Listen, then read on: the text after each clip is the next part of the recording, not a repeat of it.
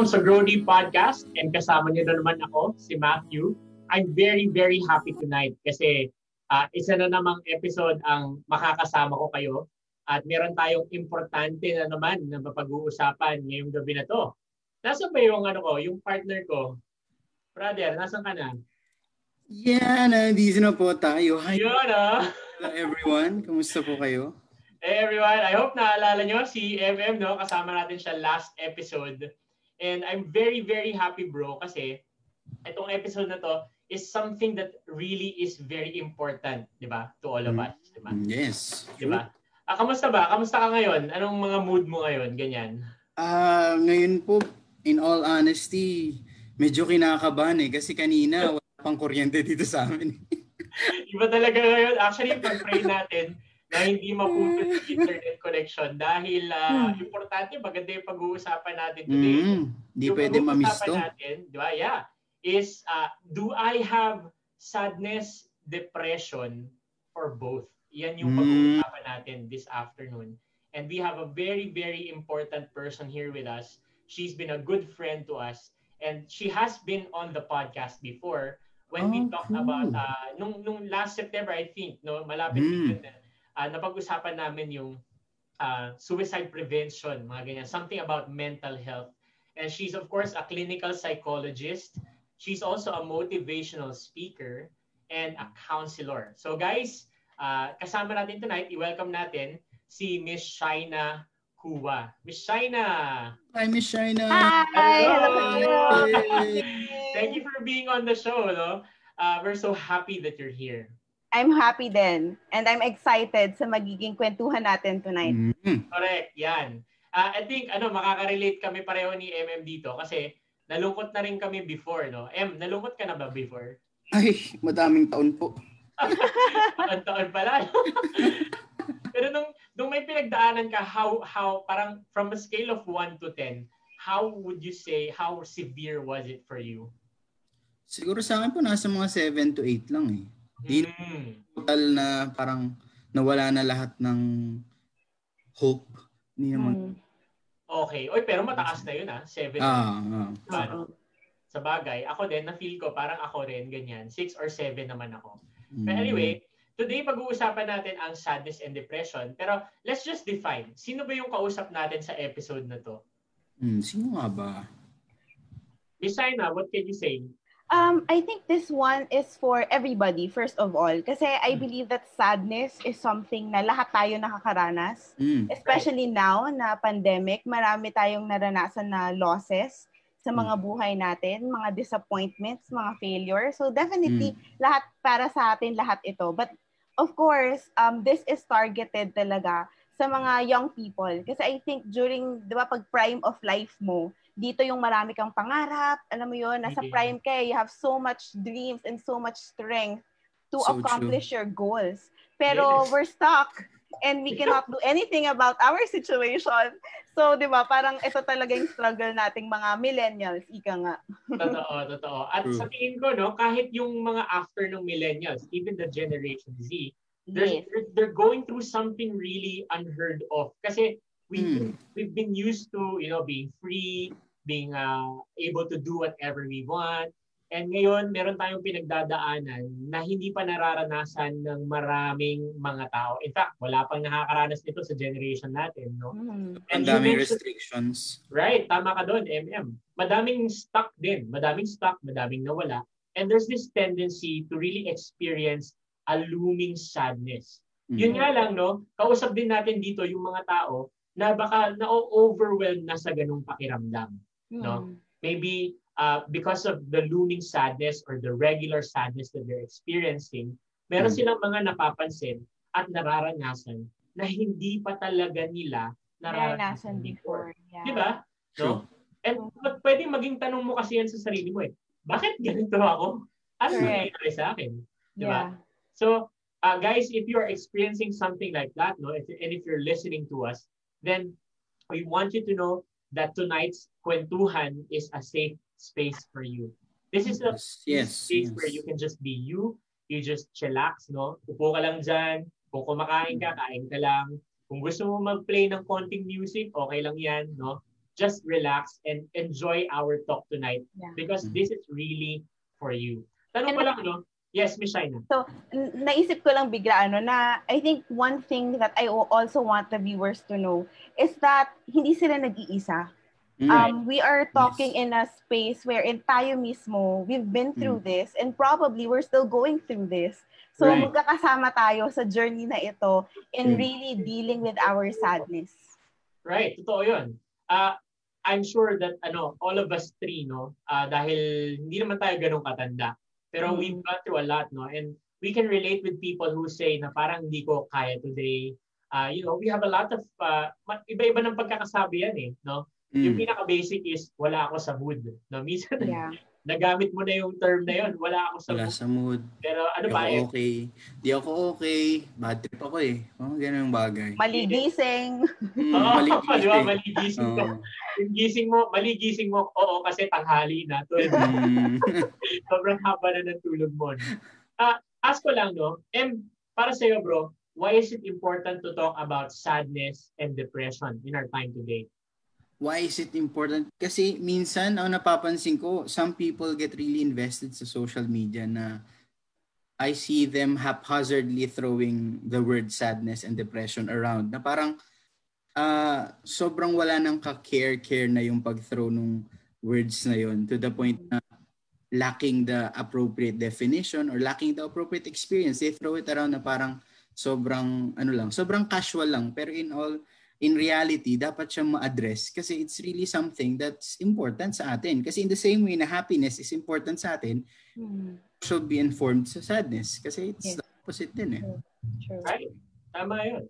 And I think, isa rin na gusto nating ma-establish dito is yung maayos na relationship sa mga taong may pinagdadaanan. Yes. We really want to know how we could care for them properly. We want to develop this heart of compassion at yung puso na makakaintindi sa kanila. Diba? Besides, ikaw, may i-add ka ba? I think also because if there is one thing that I realized in my personal life, that even ako guilty that for the longest time, we've been trying to avoid and deny sadness and depression. And all of us siguro nakaranas nun in one point of our lives na because life is so hard na and masyado na tayong busy sa buhay natin, wala na tayong oras para isipin pa kung malungkot tayo, kung depressed tayo. So we just avoid it altogether. But now na pandemic, wala tayong choice kundi harapin yung realidad natin Totoo yun. And it's important to talk about this kasi sometimes, especially when it comes to yourself and your mental health, one thing can lead to another. And it's better if you journey with people, di ba? And yun nga, naalala ko, alam mo yung, like ko naalala recently yung tanong sa Bible na sabi ni Cain, am I my brother's keeper? No? Ganyan yung naalala ko sa Bible. And of course, all of us three, we understand that the answer to that question is absolutely, di ba? We look out for each other and we want to develop this sense na kahit na meron tayong kakilala, malapit sa atin, kaibigan, mahal sa buhay, na merong pagdadaanan na sadness or depressive na phase, nandyan tayo para sa kanila. So I just want to tell our listeners, burdens. Right, tama ka doon. Napaka-importante ng bearing each other's burdens sa panahon natin ngayon.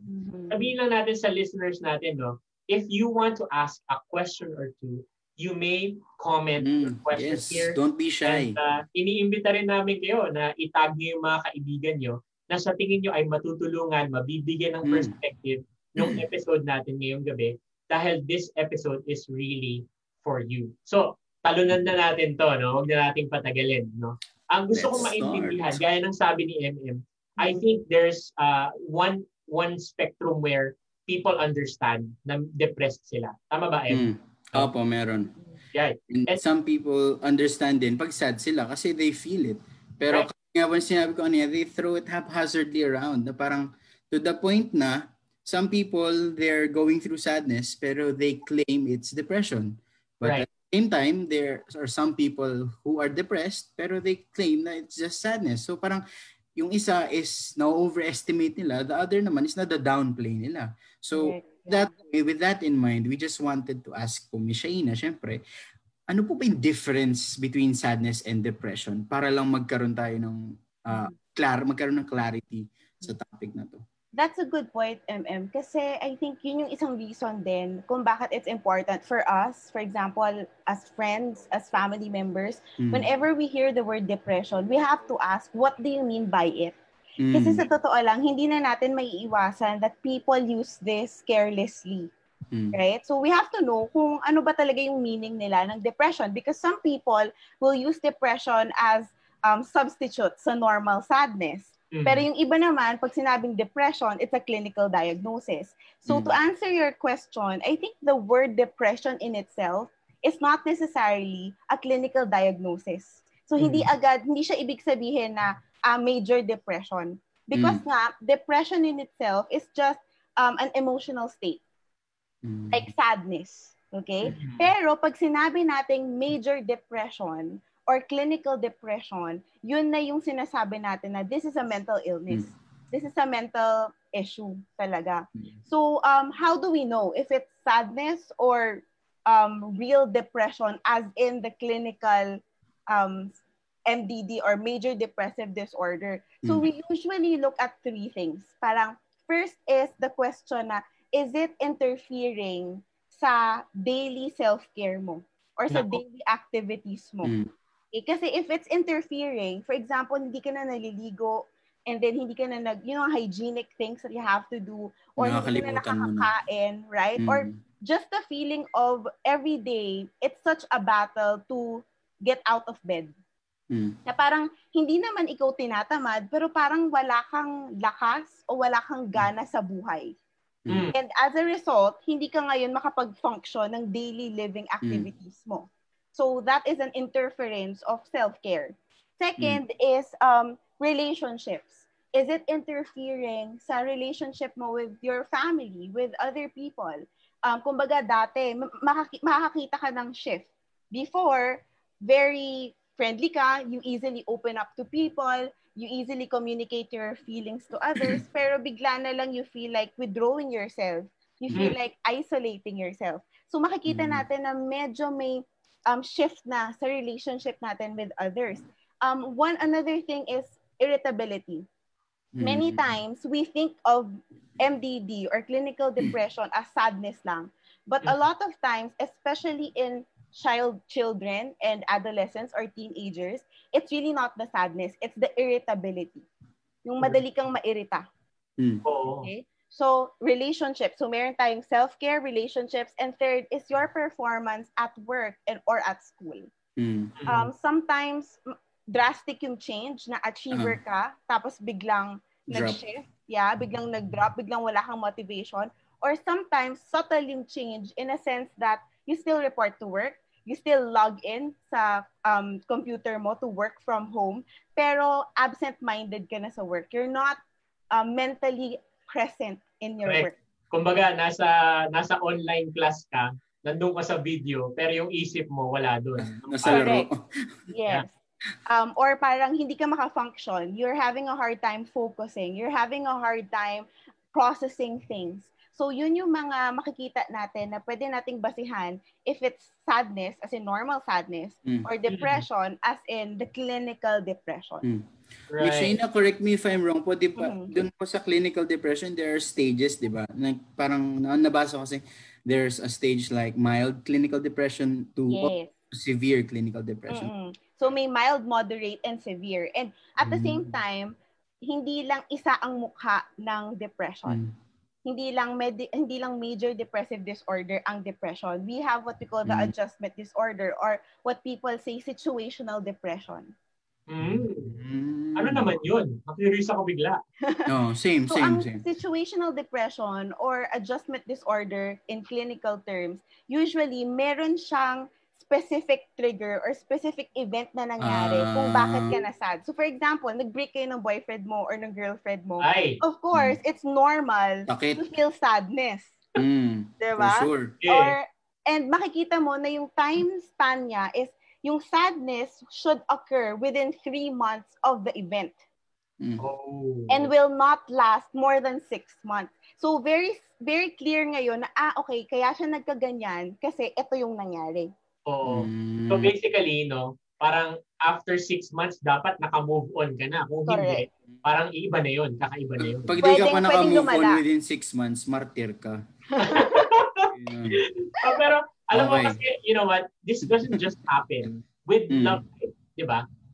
In fact, no, I know, well, while you were describing this stuff, no, iniisip ko tuloy yung mga past experiences ko, yung mga nangyari sa akin itong nakaraang pandemic. Kasi there were times that I really struggled to function, etc., etc. So it's not just about romantic life. Yes. Iba-ibang causes to, no? And pandemic mismo. Right. We want to learn that, no? Miss Shaina, please tell us, ano bang causes talaga nito? Kasi yung iba, no, sinasabi nila, napakasimple lang nung nangyari sa'yo, bakit biglang sinasabi mo, depressed ka na agad? Yung mga ganyan, no? So, ano bang cause ng depression? At saka maybe you could tell us about, sino ba talaga ang merong pwedeng magkaroon ng ganito nowadays? Yes. With the situational depression, doon muna tayo sa pinakamadali. Usually, it's really the environmental factors.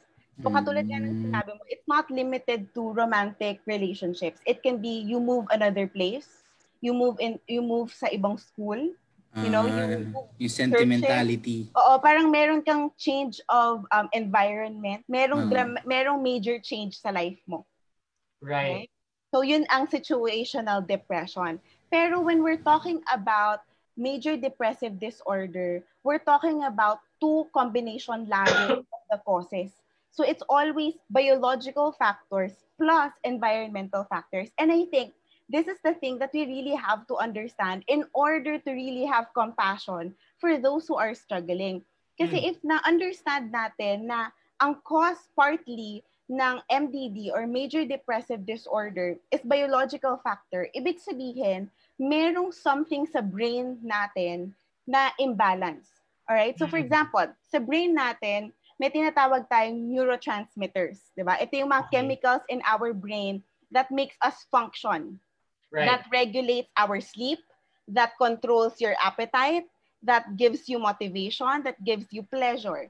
But for those people na merong MDD, either sobra or kulang yung mga neurotransmitters na ito.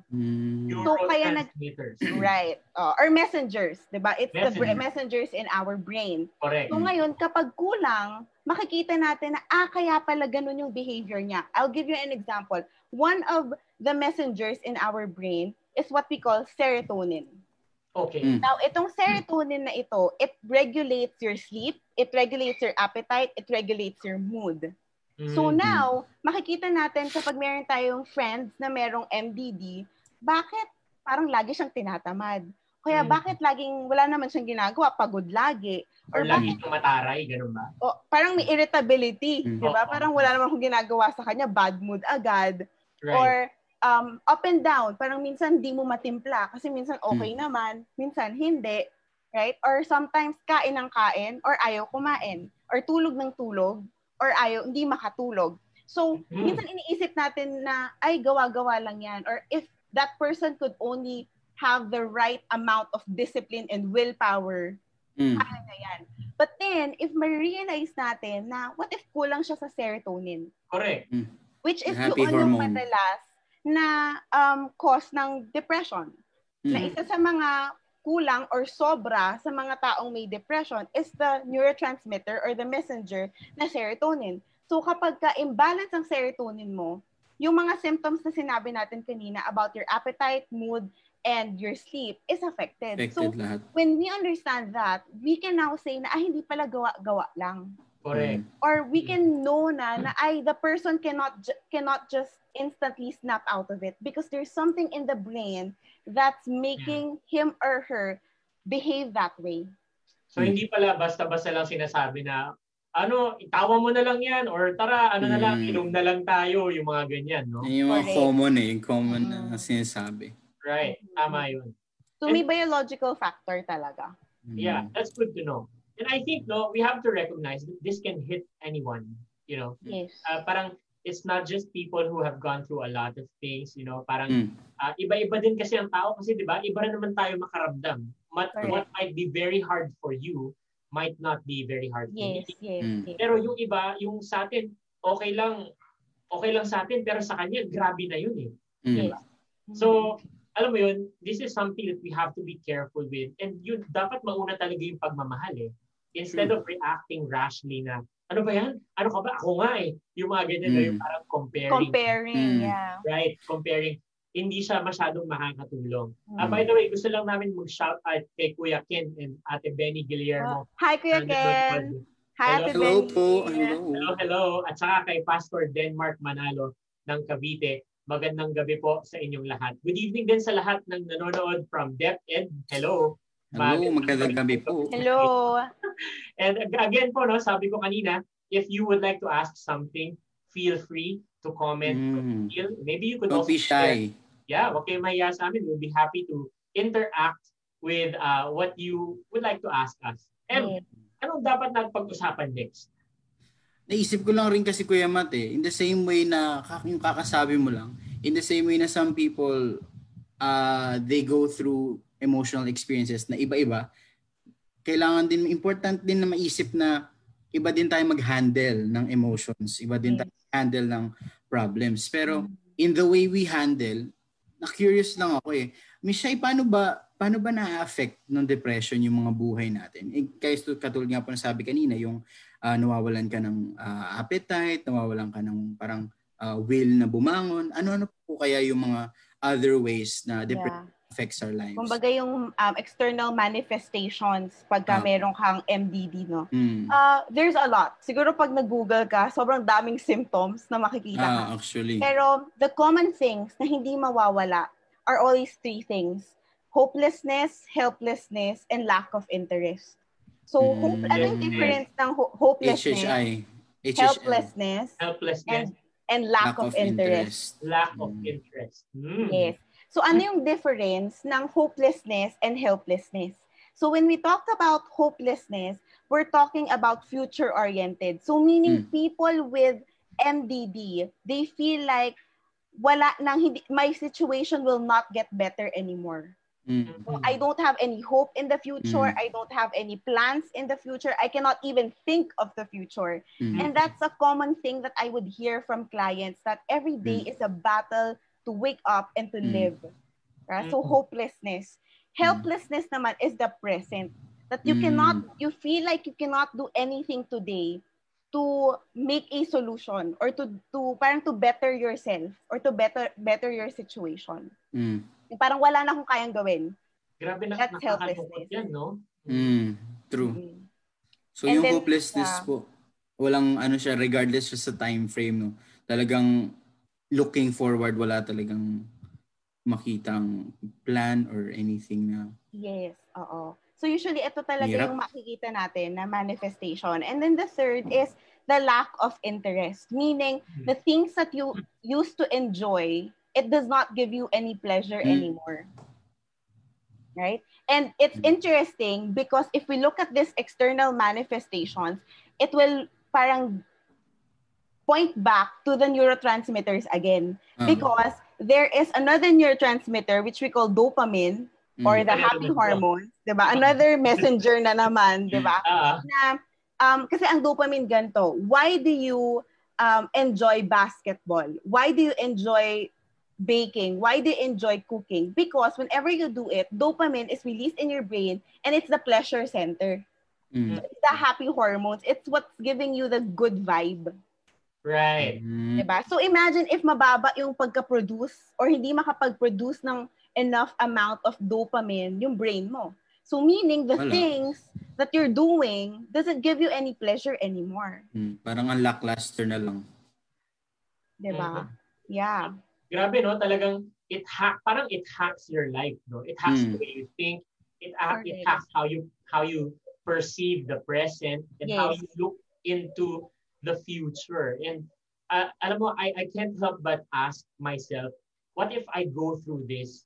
Is this something na makokontrol mo? No? Pagka nadadaanan mo to, do you have control over the depression?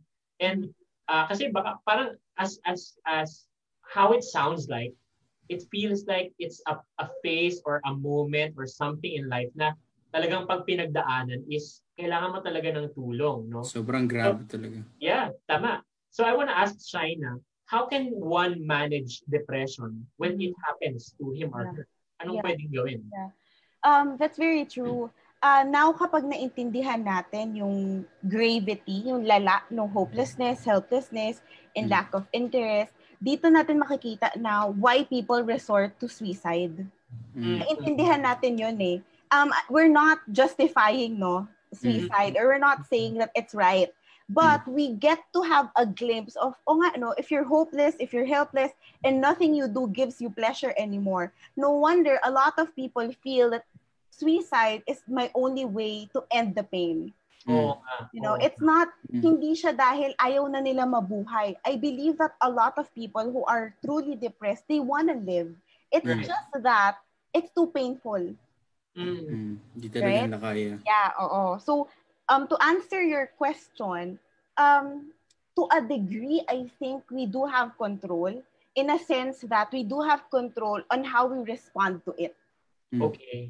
Pero, dahil nga naiisip natin yung biological factors, alam din natin na meron ding part na hindi talaga natin kayang i-control. And that is the reason why, like sinabi ni Matthew kanina, this is the certain problem that we really need a community. We really need, parents, family members to really rally. Parang gato, you fight for the life of that person. Tama. Because the person cannot fight for himself or herself anymore. Tama. Alam mo, I really like the word that you use, to fight. Kasi when to fight for it, alam mo yun. Kasi talagang yan yung nai-imagine ko eh. Kasi given the fact that a person will lose hope, he or she will feel helpless, and he or she will lose interest, sobrang importante na may mga tao na papaligid sa kanya at magpapakita hindi lang ng verbal support, pero talagang yung effort na iparamdam yung pagmamahal.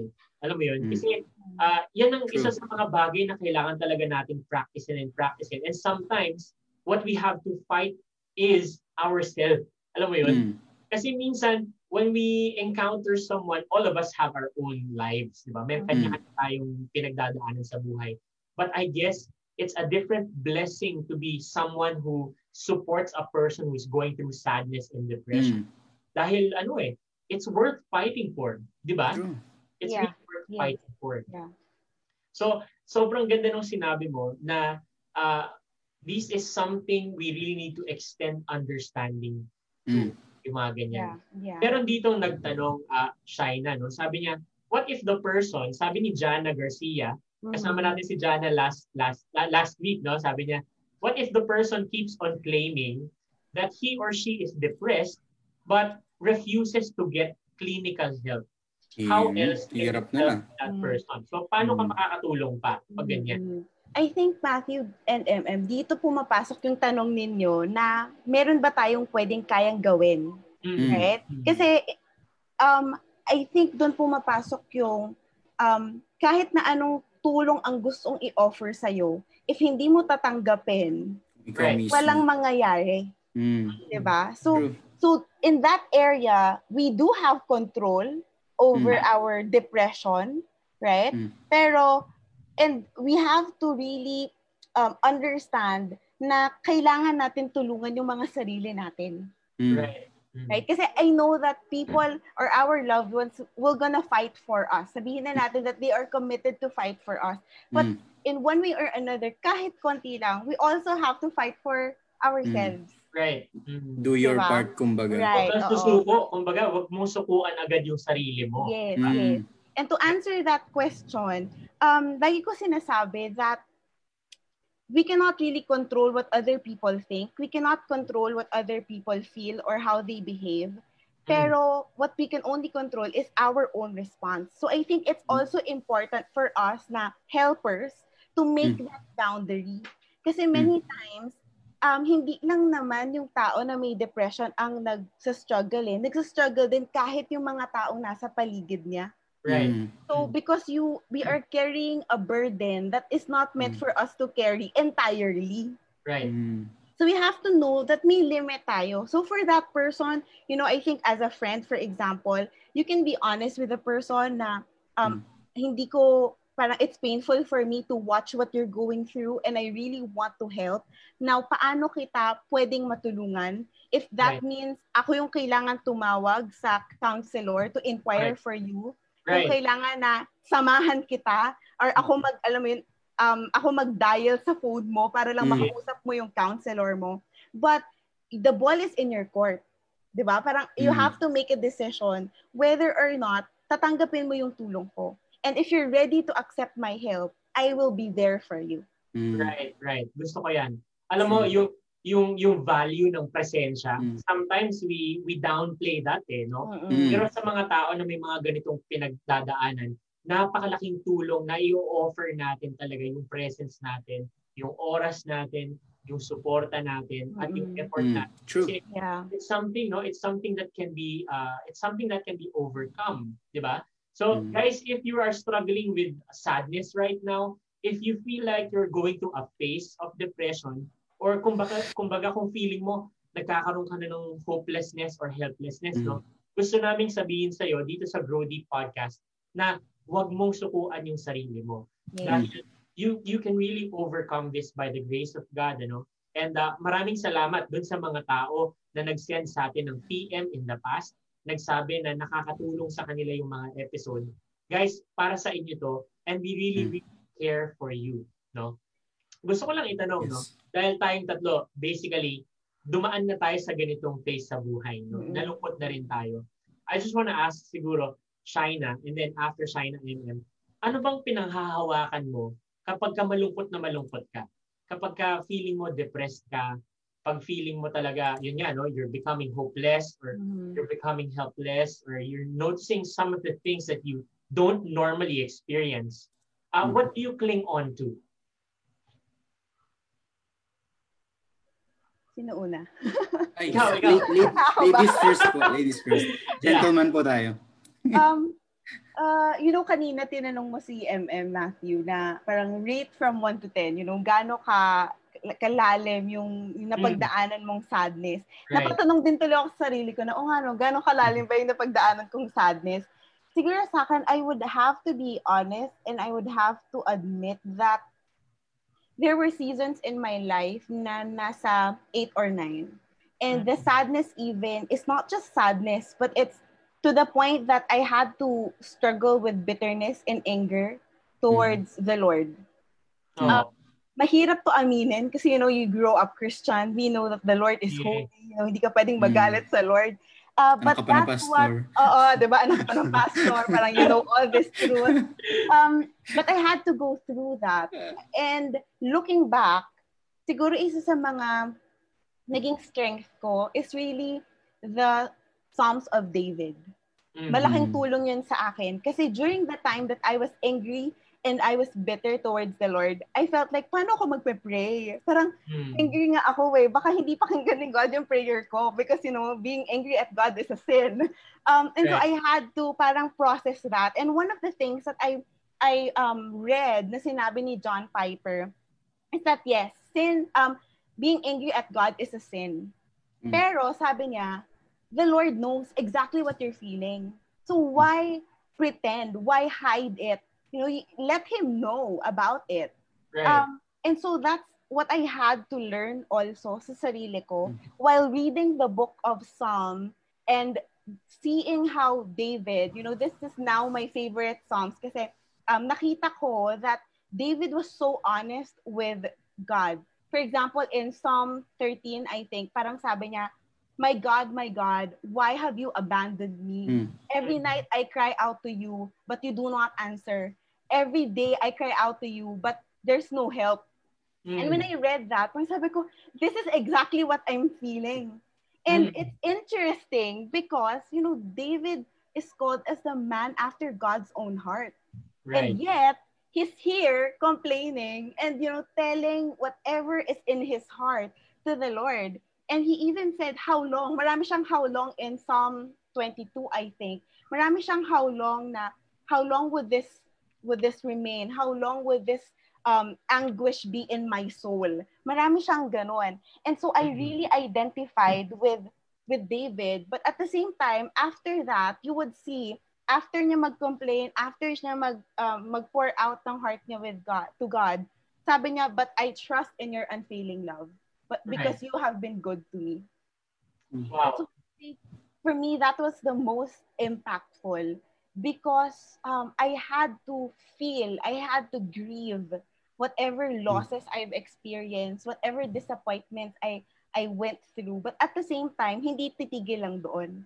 I also have to remind myself that, the Lord has been faithful, that the Lord is sovereign, that the Lord is all-wise.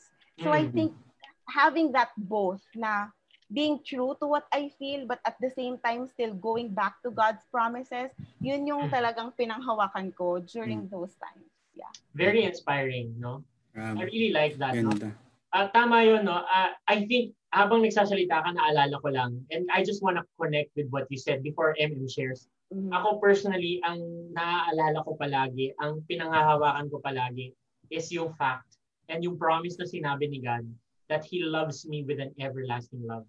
That's in Jeremiah 31:3. Para sa akin, ang sentro ng puso ng Diyos ay hindi yung rules, pero yung pagmamahal na meron siya para sa atin. And connecting with that, hindi ko makakalimutan yung araw na na-encounter ko, yung Isaiah chapter 1 verse 18. Umpisang-umpisa nung verse na yon, sabi ni God, si God ang nagsabi nun, sabi niya, halika, pag-usapan natin, sabi ni God. And that's just a different picture of God for me, kasi I grew up feeling that God is an imposing God, na you have to follow or else, mo yun? But in Isaiah chapter 1 verse 18, sinasabi niya, tara, pag-usapan natin. Kahit na meron kang mali, kahit na may pinagdadaanan kang matindi, willing ako na kausapin ka about it. And that's the kind of God that we have. The God who's willing, to stop. And even Jesus Christ, nung nandito siya sa mundong ito, when people come to Him, humihinto siya, nakikipag-usap siya sa mga tao. At yun ang pinanghahawakan ko pag sobrang lungkot ako. Kahit galit na galit ako, actually, kahit sobrang doubt ko na, I talk to God as if He's a person right next to me. Sinasabi ko talaga yung mga nasa loob ng puso ko dahil itong mga verse na to ay talagang real na real para sa akin. Yeah. Ay, sobrang ganda talaga, grabe. Ako, I cling to siguro in the same way that Barnabas was called the encourager ng apostles and also ng mga Christians nung time niya. Something that gives me strength when in times of sadness is the people talaga who make the effort to be there pag may sadness ka na pinagdadaanan. Kagaya yung sinabi kanina ni Mishai, some people don't really understand na hindi lang yung taong may pinagdadaanan ang nahihirapan. Shout out and salute po sa inyong lahat na meron kayong friend na who's going through something and you were there. You stick with through thick and thin. Sobrang yung act of just being there, sobrang helpful talaga. The act of encouraging them and kahit nahihirapan talaga sila, kitang-kita mo, but still you were there to offer them encouragement, to show them the love that Jesus Christ showed you. Sobrang grabe, nakakataba po ng puso. Right. Thank you, Emma. Sa lahat. So, we have to wrap up, pero gusto ko lang munang ibato yung question kasi meron kasing may magandang tanong, China. And I don't want to let go of this question. So maybe you could answer this question and give us your last word of encouragement sa episode natin ito. The question is, galing kay Mary Grace de Jesus. Sabi niya, how do we tell someone that he or she might need to seek professional help without offending them? Kung feeling natin, nakikita natin na kailangan na, paano nga ba natin pwedeng sabihin sa isang tao na hindi siya ma-offend or masasaktan? What are your thoughts about this? In counseling or in therapy, we have what we call the stages of change, or parang ina-assess mo how the person is open to your help. Okay, so if itong tao na to, alam mong in denial, talagang avoid talaga. So siguro practical steps would be sharing to the person the things that you're learning. Right? Educating, planting seeds, or ayain mo siya, for example, merong online seminar about mental health, ayain mo lang siya, or i-share mo itong podcast live na ito sa kanya. Diba? So to just plant seeds, wala kang sinasabi, wala kang ini-impose, you're just sharing. Or if hindi siya makanood, maybe you're just say, uy, nakapakinig ako this Monday, ito yung sabi nila, without saying na ganito ka kasi, or magpatulong ka, So yun yung una, it's really planting the seed. Pero pag nakikita mo naman na medyo willing siya, siguro one thing that you can say is, I heard merong free counseling, which meron talaga ang Philippine Association of Christian Counselors are offering free counseling. And we want to break the stigma that counseling is only for those people who are struggling. Yes, it's not. That, diba? Parang yun yung gusto natin i-break, na counseling is actually an investment sa sarili mo, sa personal growth mo, sa spiritual growth mo. And I was talking to a young people, one of our young people the other day.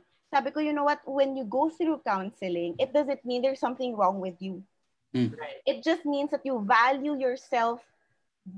You value your self-development, you value your self-growth, and nag-i-invest ka ngayon. And hindi lang sarili mo yung mabe-benefit yung family mo, mabe-benefit yung community mo, yung mga friends mo, and mas mabe-benefit yung future husband mo someday, or future wife mo someday, or your children. And this will create a positive ripple effect sa mga generations after you.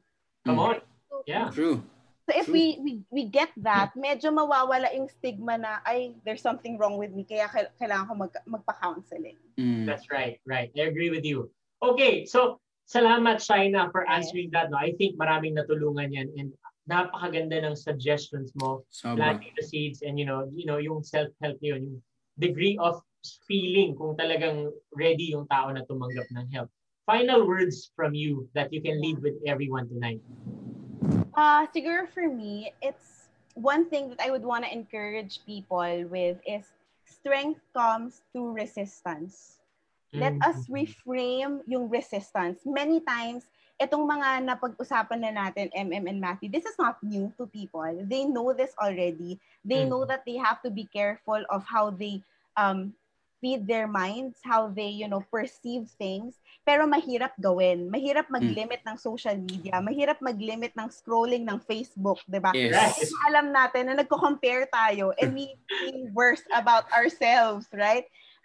Pero, I believe that through resistance, yung feeling na parang ang hirap, hindi ko kaya to, doon nabubuo yung strength. Walang pinagkaiba sa workout. When you're working out, masakit. Di ba? When you're working out, ayaw mo na. Pero doon mas lumalakas yung muscles mo. So we have what we call mental muscles as well. That when we push through that resistance, it makes us stronger people. It expands our mental capacity, our emotional capacity. Right. Wow. That's really, really powerful. Very, very powerful and very insightful. So guys, no, yan ang word natin for today. Ano nga yun? Resistance. Resistance. Yeah, strength comes through resistance. Strength comes through resistance. Shaina, exercise your mental muscles. Maraming. Thank you. Thank you so much. No? So guys, we just want you to know that you matter to our podcast. We're always here. You can reach us sa Facebook. If you're watching us on Facebook, we thank you so much for joining us tonight for the Grow Deep Podcast. If you want to follow us, you may do so sa Instagram. It's growdeep.podcast on Instagram. And if you want to follow us on Spotify, go ahead and search for the Grow Deep Podcast on Spotify and also on Apple iTunes. Ganyan. And MM will be telling us about our next episode. Ay, sobrang ganda. Excited na ako, guys, for next week's episode. If nag-enjoy kayo and marami kayo natutunan sa episode na to, check back in next week. Dahil next week, next Monday, September 14, same time, meron po tayong bagong lesson, and it's about valuing yourself the right way. Yan, tama. Napakaganda yan. No? So we'll be talking about how does a person value himself or herself in the proper way. Na hindi pupunta dun sa boundary ng conceitedness. Dahil ingatan natin, kailangan natin ingatan yan eh. So again, no guys, maraming salamat dahil sumama kayo sa amin. Maraming salamat sa mga taong nakinig, sa mga taong nag-comment, sa mga taong nag-share, at sa mga taong nag-tag ng friends nila. Tandaan nyo, no, yung guest natin tonight, si Miss Shaina Kua, we're very, very blessed to have her. Thank you po. Thank you so much. So see you again, guys, sa ating next episode. Ako si Matthew. Si MM kasama ko as si Miss Shaina. Hello po. See you again. Bye-bye. God bless. Bye.